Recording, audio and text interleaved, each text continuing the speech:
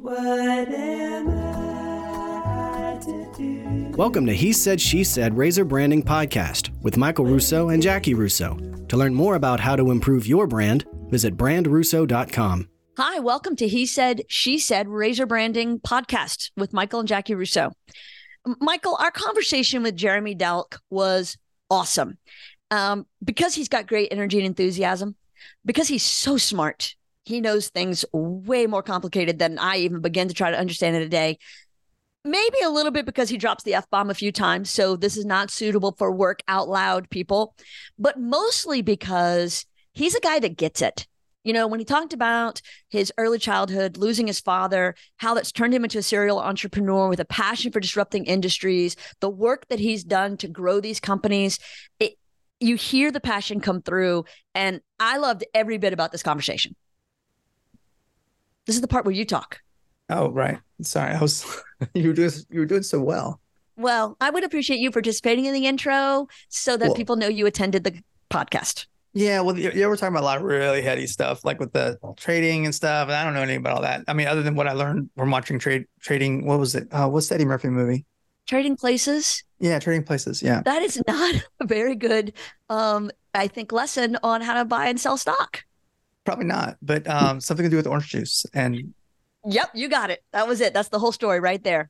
Or oranges, I'm not sure. But you know what I'm mad about is that I didn't get to bring up, and I had it written down because he is from Kentucky, and we didn't talk about it. But I've been watching the show Justified, and it's in Kentucky, which is absolutely not anything to do with him, or because this is like bluegrass, like hillbilly type stuff. And anyway, it's a really great show, by the way, if anybody hasn't seen it. But with Timothy Oliphant. So you wanted to ask our super smart, really intellectual, world traveled, brilliant podcast guest if he watched a TV show. So I just want to make sure I'm hearing you correctly. Is it really like that there? It's like if somebody watches Swamp People here, or I'm embarrassed for both of us right now. Like no, it's not really like that there. I mean, come on. I know that, but it was I was dying to ask it. I hope all this makes the final cut. And so, without further ado, please join me in a fascinating conversation with Jeremy Delk. And so now joining us, Jeremy Delk. Jeremy, thanks so much for making time. Thanks for having me. I'm really excited to be here. We're excited to have you. I know that the people listening can't see your office, but you've got some dark mood going on there. It's quite dramatic. Thank you. Yeah, we've got a little studio. We don't believe in half-assing things, right? So if we're going to go and do these podcasts, we wanted to kind of get it up. So I don't know how half the shit works, but we've got, multiple mics, guests, soundboards. We got all this stuff. That's what it looks like. It looks legit. Yeah, you get the real mic, and you can tell, because not everybody, it's a kind of pet peeve of mine, because, sometimes you hear the air conditioning, you hear that. I mean, you're like, it's premium. It's very nice. Oh, yeah. He's so smooth. You look like maybe Ryan Seacrest is sitting across the board from you. That's how high level your shit looks. Well, thank you. I'm just saying, that's big time. So in reading up about you and your bio, I'm really impressed at all that you have accomplished. And you don't necessarily have to take us all the way back to day one, but I thought maybe we could spend a little bit of time talking about your early days as a day trader in high school, because those two things don't normally go together, day trading and high school classes. So how'd you get into it? How'd you figure it out? Whose money were you losing in the beginning? How did it all work? Yeah, so we had day trading right after health in high school. It was really cool. So we kind of start off on a bit of a downer. But so I lost my father when I was young. I was 7 years old, and that I think shaped a lot of who I am today. But to answer your question, I was going to be due an inheritance of about $30,000 when I turned 18. I grew up I live in Lexington, Kentucky now. I grew up in Bardstown, Kentucky, which is the home of the bourbon capital, and, Maker's Mark, Jim Beam, all these great bourbons that you're familiar with. That's kind of what we grew up with in our town, but otherwise very small, right? 25, 30,000 people, city and county. So I grew up in this, small town, big fish, small pond type of mentality. Sure. And I always had this dream of wanting to kind of do more, see more, and be more. And, to me, that was like what Sinatra said, right? In New York, if you can make it here, you can make it anywhere. So my only formal knowledge of New York was, Godfather and like mob movies. And my last name's Delk, so I wasn't going to fit into the mob, unfortunately. You need a vowel. See, that's what Michael brought to the relationship. By giving me Russo as a last name with a vowel, he ensured we have good food forever. Dialed in. Exactly. Delco would have worked. Delco would have worked. Yeah, but you get good Sunday gravy. I didn't even know what that was until I moved to the Northeast. But yeah, so it was Wall Street, right? That's kind of what I thought. And, so I just started, picking up the, Wall Street Journal, Investor Business Daily, and Self-Taught. And I was going to take this, safely managed $30,000 that my mom had put in like Disney stock and 20th Century Ultra. And I started day trading. And my mom's always been supportive like that and just didn't probably know any better. Probably should have not let me do it, but it was in the height of coming into a bull market, the .com kind of era, late 90s. And I did pretty well with it. I grew that portfolio from 17 to 19 to just over $2 million.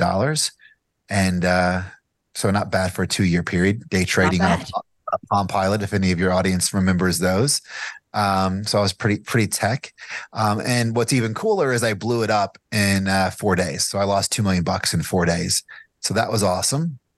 But in that moment, you're just a dramatic failure and you've lost not only just so much money and whatever, but it was hard because I lost the money that my dad had left for me. Right. So really fucking feeling good about yourself. Right. But that thing, that was probably one of 3 events in my life that took me some time to get through, but probably, helped define and really positively made me who I am today. Because I'm a big firm believer that things happen for you, not to you. So yeah. I love that. Happen for you and not to you. This is a little off the track, but I think that you, of the 3 of us, have the most expertise to answer this question. At the time that we're recording this, Dumb Money is coming out, the new movie about the GameStop debacle. Yeah. So Michael and I were discussing it with our kids the other day, and we effectively realized that the 6 of us don't fully appreciate exactly what happened. So we're going to have to go see the movie. But were you living a similar life? Like when you're day trading, is that kind of what they were doing in Dumb Money? No. Because they were short selling. They were short, but I was long and short as well. So, okay.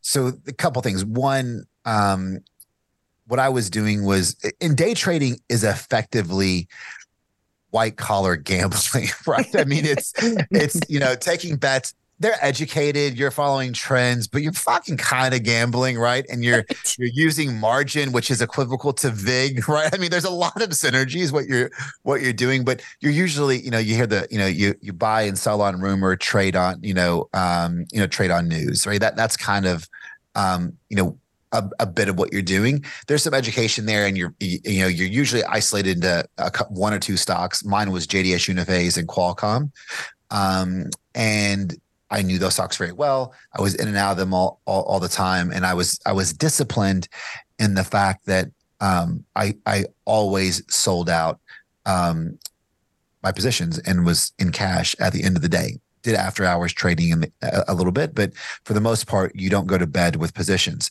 I did that until I didn't. And then the markets just started going through, and that was it. I was going to lose regardless. If I would have been disciplined, it probably would have taken me 3 weeks instead of 4 days, but that's it. Dumb Money is, it's a great name really, but you hear about, smart money and smart money investors. There used to be odd lot theories when stocks used to go across and sell in lots. If you see someone bought 175 shares, 177.7 shares, it's probably, a housewife in, Oklahoma that just doesn't know, like, oh, I like that stock, as opposed to large full lots that looks to be more institutional. So the idea with Dumb Money is that those stocks fucking sucked. Those companies sucked, bottom line. Right. And they should have been shorted. In a short position, you're either buying stock long, which is I buy the stock and I hope it goes up. But if it goes to zero, like, what your losses are. With a short sale, you are buying a stock and thinking it's going to go down. in where you buy a stock and put $1 million into it. If it goes to zero, you've lost $1 million. On a short sale, you're basically selling something that you don't have. So you're going out to the market. At some point, rent's going to come due. So I'm selling a stock that is currently selling at $50. I think it's going to go to zero. So if it does, I get all $50.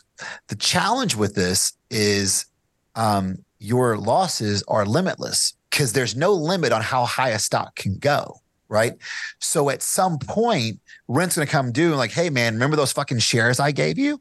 Well, I lent those shares to you. So now you've got to kind of pay me back.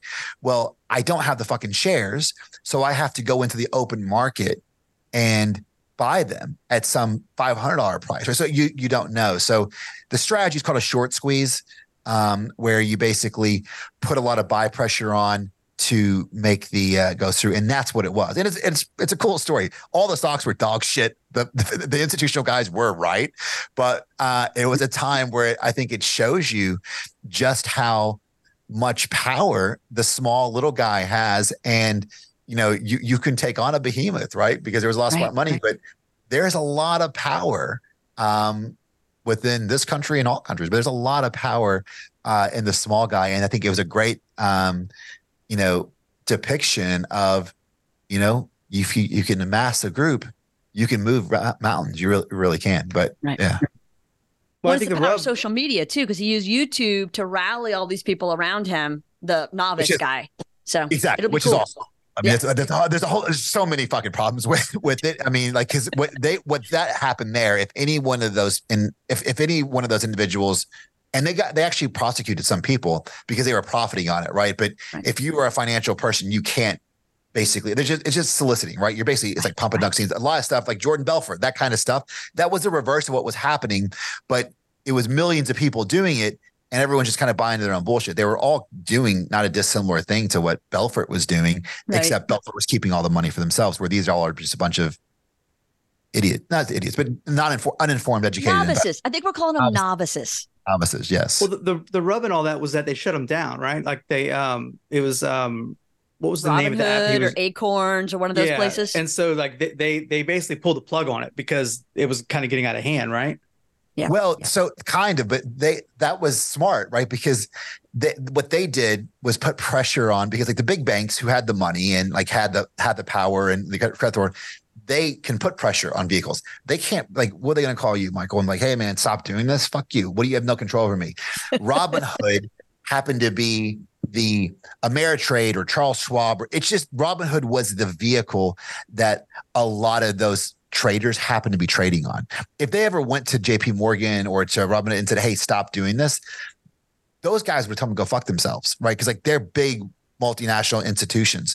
But Robinhood was basically kind of a front end app that had some clearing, but they were dealing with their own credit. So they basically said, hey, listen, if you don't start doing this, if you don't start limiting these things, we're going to cut off your lifeblood. So they had leverage over those smaller clearing houses. Does that make sense? Mm-hmm. Mm-hmm. Yeah. So that was also a smart play, also illegal, but it makes about this much sense though, because that is not my my wheelhouse. I'm married well. Jackie handles the finances. When we got married, I was living in Seattle, and I just moved back home to Louisiana, and I had a checking account still open, and I think it may still be open today. They never closed it. I kept getting updates on it over the years, and it was Statements. like $5, and it was, I kept saying that was my retirement fund. So that was about as close as I got to having any kind of real savings. And I was still paying off college debt. So yeah, I'm married well and got somebody that was a lot smarter than me. So that's why she's doing more talking right now. Yeah, but I think the movie's gonna be great, because I don't know if you've seen The Big Short. Oh, yeah. But they did a phenomenal job. Like, Margot Robbie in the play going through. I mean, it was so good, but it was taking, because it's true, right? Like some of these credit default swaps and like, what the fuck? Like, it's, if you know finance, you understand what it is. But if you don't, it's AAA rated. It's blah, blah, blah. I mean, like, it's all, yeah, it's a different piece. I've got healthcare businesses as well. And like, it infuriates me. My mom says, oh, it's the doctor gave me the shot. Well, what fucking shot? Like, have advocacy, the amount of blind trust we put into, this authority, and just kind of take our word for it without challenge the populace, is scary. And I think I'm sure this movie is going to do an equal or a better job explaining a different problem with Wall Street. It wasn't a problem. It was an opportunity that no one ever saw coming. I don't know if it ever happens again, but it was pretty cool. Well, what I love about it, and what I think, you're going to lead us down into next, is when we start to talk about the self-education you put into yourself, like the education you've done for yourself, the lifelong learning, figuring out how to day trade, figuring out how to make money, figuring out how to recover from loss, and then starting to grow businesses. You're right. If we don't advocate for ourselves and take that initiative to teach ourselves, nobody's going to show up and spoon feed you the knowledge. So you're in your early 20s now, and now you're starting to build businesses. What direction did you head, and where did you go to learn what you needed to know? Yeah. So after I blew up the money, I had acquired, things at 19 that no other freshman in college was getting. So I bought a, townhouse with 20-foot ceilings and fireplace and like nice car. So I had all this other stuff. But when I lost all my money, I also lost the income that I was making. And I come from modest means, right? So my mom and stepdad couldn't help me if they wanted to. So it led me to get odd job. And then luckily I ended up in Wall Street. I actually got a job trading. I was the youngest institutional trader for Fidelity, and went to Boston and then New York. So losing that actually got me the position.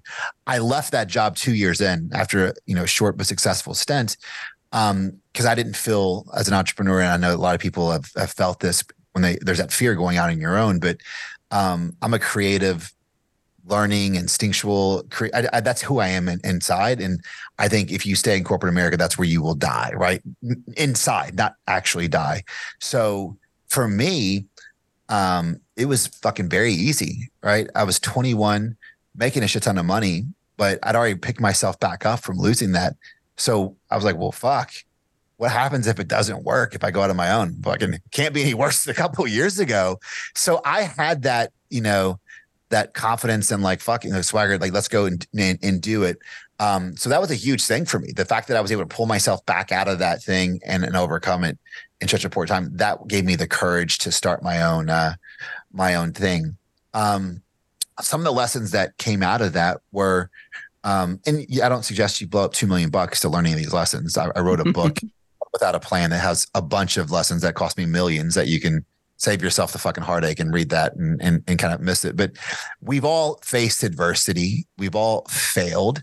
And we forget about it because humans were fucking weak little girl. We're weak people sometimes. You're like, oh, I don't want to forget about the bad things. But like, I don't think you should dwell on your past, but like own that and look at it sometimes, because we're resilient.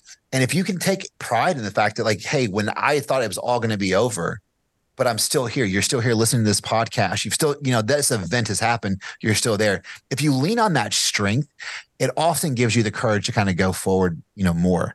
That's one of, several lessons I learned. The other big one that I think is applicable to your piece and where you're going with it, Jackie, is the learning. The moment you stop learning, or the moment that you think you have it all figured out, like, get ready, because you're about to get punched right in the face, right? So it's always learning, right? Even back then, I was self-taught. I was looking at books, Wall Street Journal, and I was in effectively like the Reddit of today for that was called Raging Bull. It was like a message board on the internet early days, and it was bad, right? You have different opinions from non-verified people, but you were at least getting the understanding you were going through. So it was that immersion.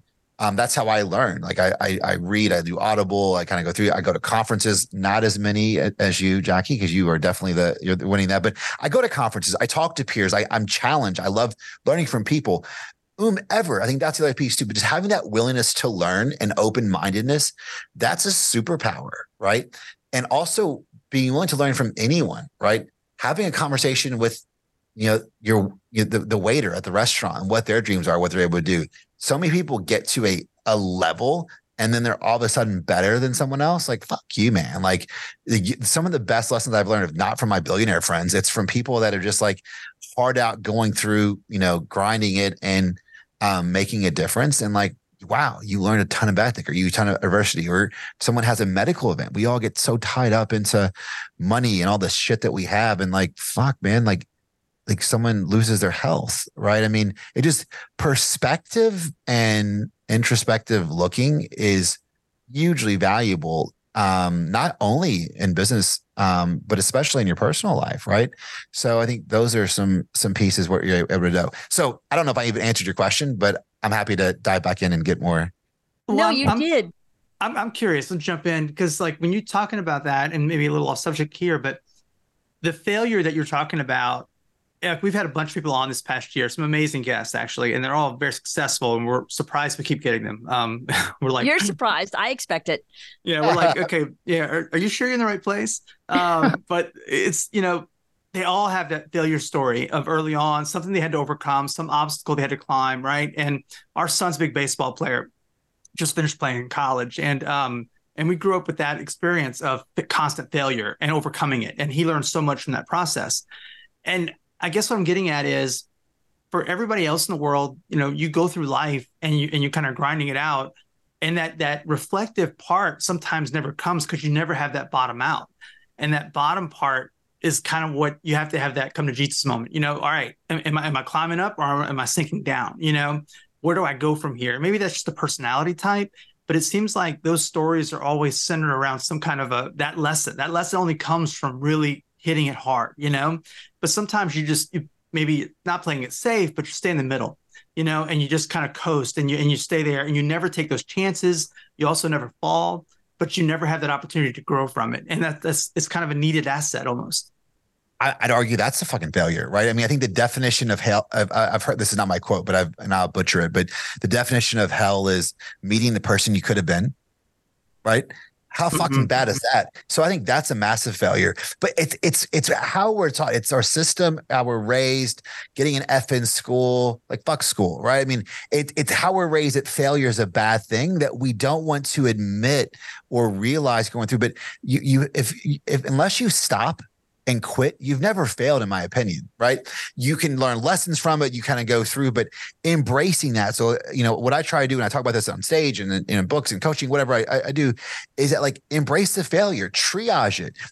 Dude, I learned fucking nothing from making $2 million day trading in 2 years. Not a fucking thing. You don't ever learn anything from your wins. Rarely do you. I shouldn't say never. Rarely do. You know what you fucking learn from? That miss, fuck, man, that deal fucking blew up. And you go and do an autopsy on that. Like, all right, what did I do? What did I miss? How did I go through? I help, we do a lot of consulting, and I invest in a bunch of businesses. I'm not fucking smart. I've just been through some shit, right? So I can go through and see the things that you haven't seen just because you're not looking there. And it's okay. I only see them because I didn't see them once before. Does that make sense? Mm-hmm. Mm-hmm. Yeah. And I think in today's world too, we as a people, especially I think younger, is we fight so hard not to fail. Like it's unacceptable. Like we want to, not acceptable. We want to put up bubble wrap and protect ourselves from that outcome. But I think kind of what I'm getting at is that you need that. Like it's a sad fact, but you need that to grow. Yeah.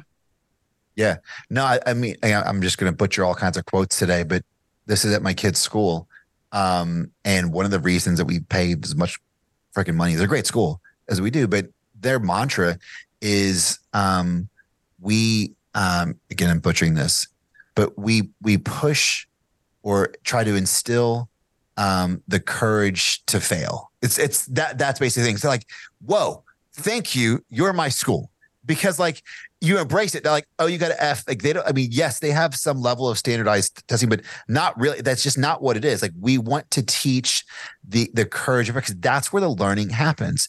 It's so simple, but we all know it in life. Right. But just if you can teach those kids that it's okay, and that's where you understand, or why do you think that? Right. And go down that rabbit hole. It's really it's a different perspective and a needed perspective. And unfortunately, we don't all get it in our schools. So I think as parents, especially parents as entrepreneurs, You should talk about that stuff. I talk to my kids about business. I talk to my kids about what I'm doing. I think it's okay. I think it's necessary. And it reminds me of, our kids are now into college, and we've had one who just graduated with his MBA. But I think back to when they were in junior high and high school, and these parents who wanted to lawnmower in front of them so the kids would have no obstacles, no challenges, no misery, no sadness, no hardship. And I'm like, well, are you going to keep doing that their entire lives? Because at some point they will have failure. And if you cannot teach them to be resilient, then you cannot teach them to be happy. Yeah, well, I'm sorry. They I don't know if y'all familiar with, I know Jackie is, but it's a musical called Fantastics. It was one of the longest running ones on Broadway for a long time. Anyway, off Broadway. This is going to be your most interesting segue. I'm like this, waiting to figure out how you get there. I know, but it reminded me of this because there's a scene in it. There's a narrator called Gallo, and it's a silly musical. But there's these moments in it that the guy that wrote it, his name is Patrick Sullivan, and it's amazing. And but he says, I'm going to read it real quick. I pulled it up, but there's a curious paradox that no one can explain. Who understands the secrets of the reaping of the grain? Who understands why spring is born out of winter's laboring pain, or why we almost die a bit before we grow again? And I always remember that. It was like, you have to have those moments to be whole almost, and it's part of the sad part of life. Like, it sucks that it has to happen, but you kind of have to embrace it, like you were saying, right? Yeah. And the earlier you do it, the more resilient they're going to be, right? Because you put them in this bubble, they're going to fucking leave the bubble, man, at some point. I don't care if it's 4th grade, 14th grade, grad school. At some point, they're going to go and be around that asshole. They're going to be around this person. They're going to be there.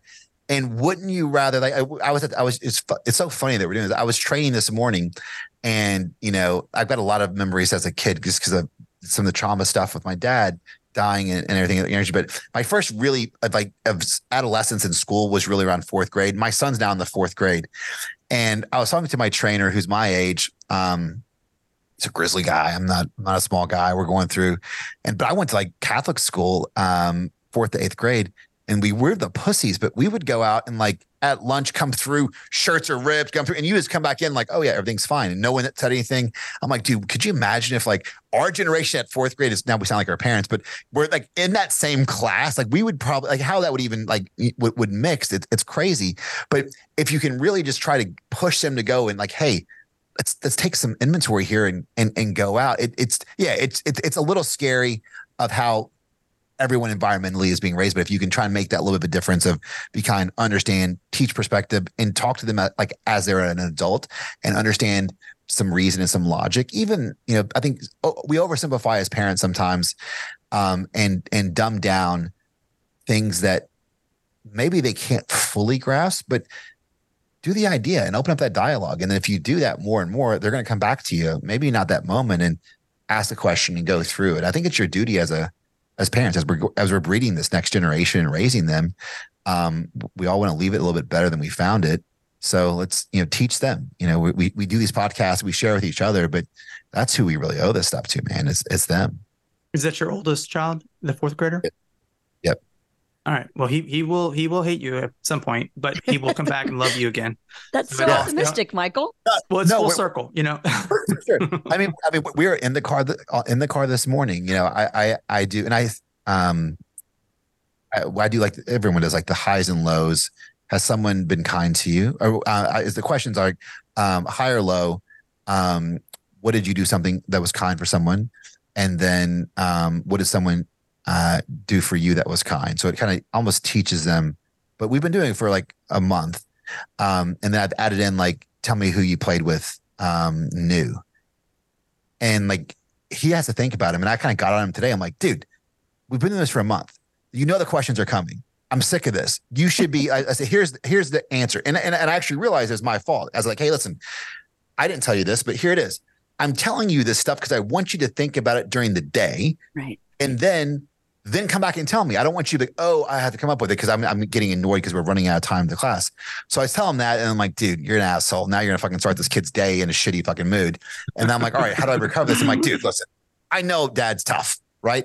But I promise you, I'm not doing this just to be a dick. I'm not doing it just to like beat you up and tell you to do something. I said, you ever been in class and the teacher's teaching you something that's so stupid? And then all of a sudden you're like, oh, that's why they did that. He's like, yeah, sometimes. I'm like, that's what I'm doing. I promise you at some point, this is going to make sense for you, but there is a reason why I'm doing it, because it's making you think about it. So you can come back to me and say, hey dad, this is the best part of my day. This is the low part. So I even mess that up and I fucking talk about this shit. Right. So taking that ownership, like, all right, cool. How do we go through and communicate and set expectations? Communication is key in everything: love, life, business, partnerships, etc.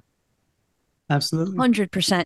I was teaching a university class yesterday. I was a guest speaker talking about media literacy. And we were discussing, they were asking me questions about being an entrepreneur, which is where I want to head next with you. And I told them that, to me, life is real interesting. Because it's a series of challenges that are going to be put in front of you. And to be an entrepreneur, the one thing you have to have is resilience. And I said, so, you're not successful or a failure until you stop. As long as you keep going, you can overcome those failures. You can work through it. So somebody asked if I'd ever thought we were going to, that we faced real hardships. And I said, yeah, we opened our business 6 months before 9/11. We faced a lot of hardships. We went through a ton of stuff: financial crisis, oil crash, whatever it is. And I said, but we keep going, we keep going, we keep going. The problem to me is the definition of insanity is to keep doing the same thing and expect a different result. And the definition of an entrepreneur is to keep doing the same thing and expect a different result.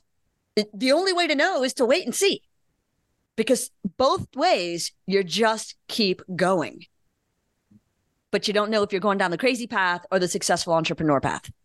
Yeah, for sure. And I think even just to keep going, I do one even better, right? Is just start, right? That's the biggest piece. So many people don't start, and I fucking crush this. You guys, I know you have kids. You just finished MBA. You've got a few. So I always say, like, here's a question: when, Jackie, Michael, when did you know you were ready to have kids?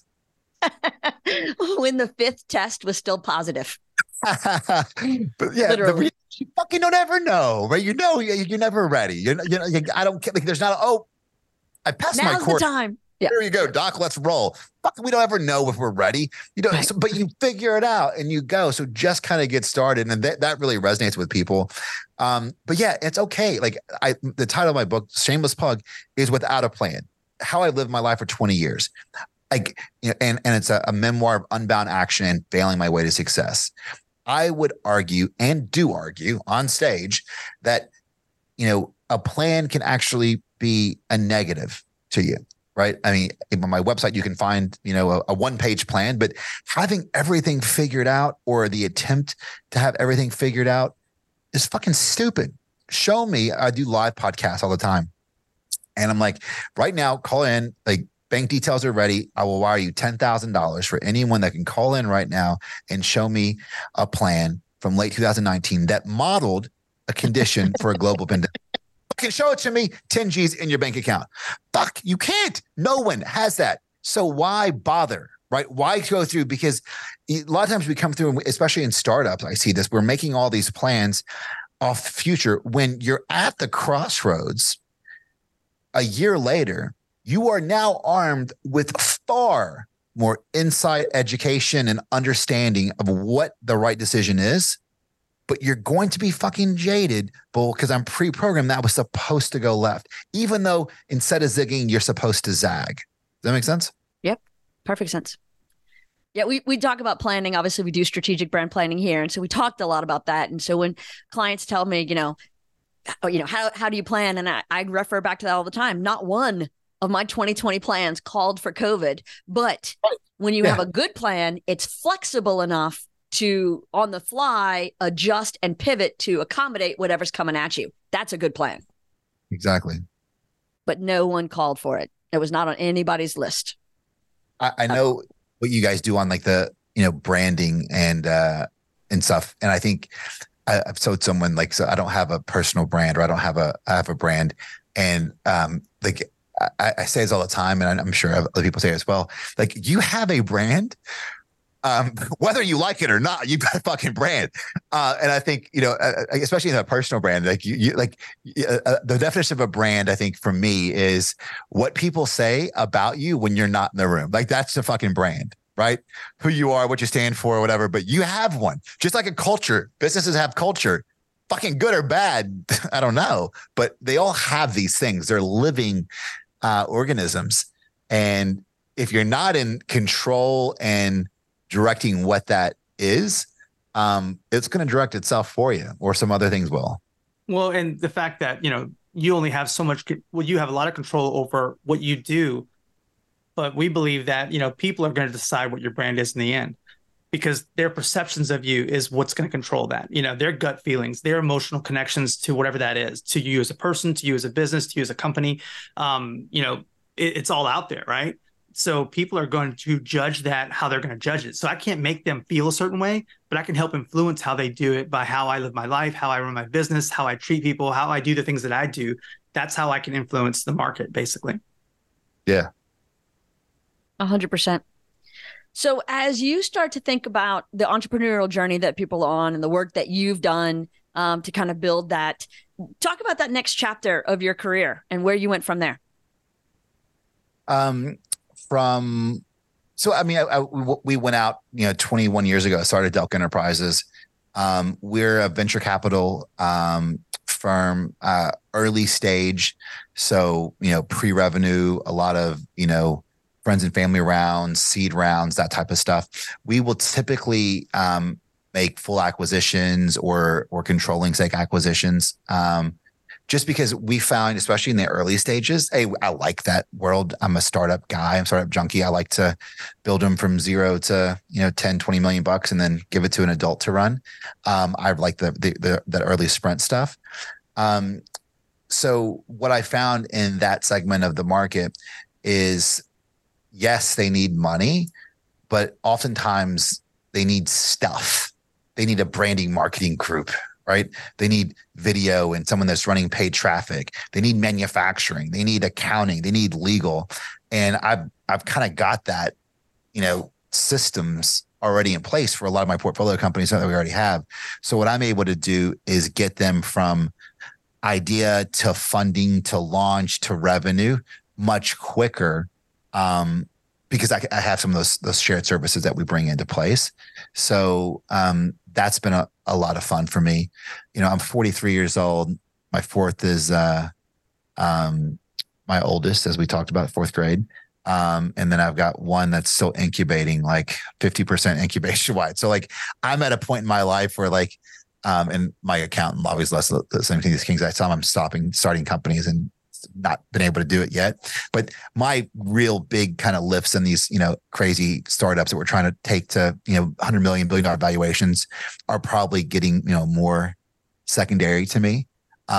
So I do a lot of this coaching and consulting and speaking, really for deal flow, because I want to help, kind of pay it forward. I think there's a little bit of a obligation to, share some of my losses and what I missed and how I kind of messed up in personal life and in business. I think authenticity is so huge in all aspects of life, but it allows me to do what I still love, right? I can still be a part-time, founder and jump in and really kind of, add some value, throw some money in and break some stuff and fix some stuff, and take smaller pieces of them and not have to be completely at the helm. I can do it with a lot more businesses. And that's kind of the chapter that I'm in right now, which is a ton of fun. I think that's one vehicle that's on the startup side. I have been, and a lot of people are doing this, and I've been doing it for the last year and a half now, baby boomers. And I think maybe this could even be some crossover for some of your demographic we talked about in the green room before we started. The baby boomer generation right now, there's a huge, going to be a huge transfer of wealth or loss of wealth, right? With retiring, right? They don't have successors, but they've built great businesses. They've built great brands. They may be still dropping off fucking donuts and not listening to Jackie and Michael, but their clients still love them and they've got a great reputation. Most of those businesses will just close. They'll just close. And at best, what most common is they'll likely own their real estate. They'll sell their real estate and then go to Florida, and that's a retirement. And what we're doing now, and I'm looking and we're buying businesses. So got a business for sale or thinking about it, call me. We'll do a deal because we're actively buying those businesses because what we have found, and this is what's been very rewarding for me. I don't have to be the venture capital fucking asshole all the time, is right. Money doesn't fucking matter on that side. It's a necessity and it's a deal term, but it's the fucking last because they were already probably going to fucking close the thing, right? They hadn't even thought about potentially getting an extra couple bucks. So the money is the last piece. What is the lasting component is everyone's lasting component. Right. Talk to brand. Like when you're not around, what about when you're fucking gone? Like it's your legacy. So wouldn't it, and if you don't have that successor, or maybe you do have the successor and he's a fuckhead and he needs fucking, a few more years of guidance, but you want to go down and deep sea fish, we can be that vehicle where we come in and maybe we modernize, keeping the integrity of the thing.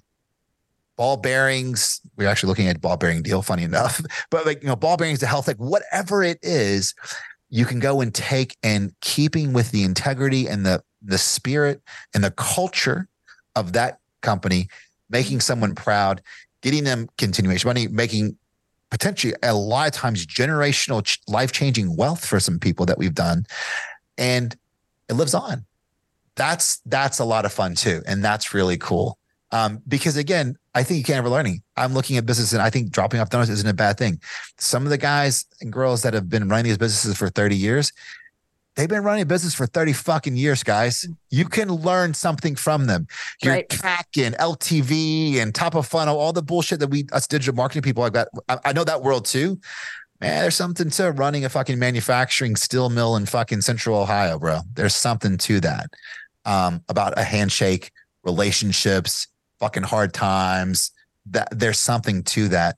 And that is gold. And if that dies, right, which it could, if more of these aren't picked up and carried on, if that dies, this country's lost a fucking lot of legacy, man. This country has just lost a lot because that's what built us, right? And it really is. There's a lot of wealth here, a lot of tech wealth, all that stuff, but that's really what's built this country. Right. No, 100%. And I love the way that you're approaching it, because when I look at these second stage companies, they employ people, sometimes a lot of people in a town. The town relies on them. And the owners were hard workers who got up every day to do a job, not thinking about cashing out and selling and, how to sunset their careers. And I'm watching it. I'm in a couple of different business groups, and I'm watching these people just fade into the woodwork because they don't feel the value. So they're not doing an ESOP. They're not selling out to somebody. They're just closing. And so the potential that our country has to lose so many valuable businesses is scary. Yeah, no, it is. And you have to have people that are really, and I think why I've been able to set across, because again, I'm from Kentucky, but I sound like I'm from New York. I've been there a long time, but you are what you're, I've had a lot of wins, but I've had, a lot of fucking failures, bad failures. But it's what you've actually done, right? So I can go in there and full face, like I sold a company, I turned down $700 million, end up having a bunch of regulatory problems, costing me $2 million in fines, and I ended up selling the business for $6 million. So like a few zeros light. But even through all of that, I had an opportunity. This was in the heart of COVID to sell that company for $12 million. The $6 million would have been handy. It would have, bought us a fucking third house. But like, it wouldn't have changed our lives dramatically, because the company that was offering $12 million was based in Florida. They were going to take our book of business and fucking remove all that business and go there. And 112 jobs would have been lost in a town that I fucking live in, right? For $6 million in the fucking heart of COVID. So fuck that, right? And I think that has been able for me to set across, like, that's not like, hey, I'm going to do it. Like, fuck what you say. It's what you've done, right? And I think that's the piece where you go through, and that's legacy. Like, even if it's not the most profitable thing to do, it pays to keep jobs in America. It pays to keep jobs in Des Moines, or in this case, Nicholasville, Kentucky. There's something there that pays to do it. And that's the track record, in my opinion. That's how you go through. And I think that's where I've been able to resonate with people of like, dude, I don't have all the answers. Been at this game 22 years and I've made some fucking mistakes.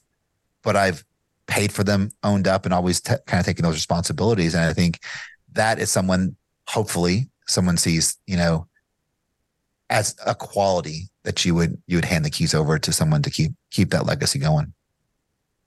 How do you balance when you're looking at acquiring a company, keeping everything intact, and you also see all these places where there could be efficiencies and room for improvement? That's quite a spectrum. So where do you draw the line on I'm making it better, but I'm also preserving what came before me? Really simple. Well, not simple, but a lot of things is to do fucking nothing for 6 months, because I can look through numbers and tell you, like, I can look in your stuff, like while we're on the thing, email it to me. I can look at my phone and tell you all the shit you should change in your business before we got this podcast in 13 minutes. I could tell you, but I don't fucking know. And they could be right. Largely, they probably are to a degree. They're probably not. I'm not sending it. But the theories and the trends are there that you can make an analytical, quantitative decision on it. Right. Right. But those numbers don't have any emotion, goodwill, like stuff that businesses are made of. So what I do is I do all of that work, but I just kind of keep it in a fucking box. And then I go in the business and just fucking watch.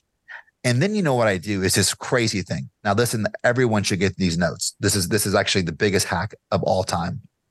I go into businesses and I sit down and I fucking talk to people, which is crazy. I know it's fucking scary, but I talk to people. I'm like, hey, Mike, what do you do here? What do you like here? What do you not like? What are we not doing? What should we be doing?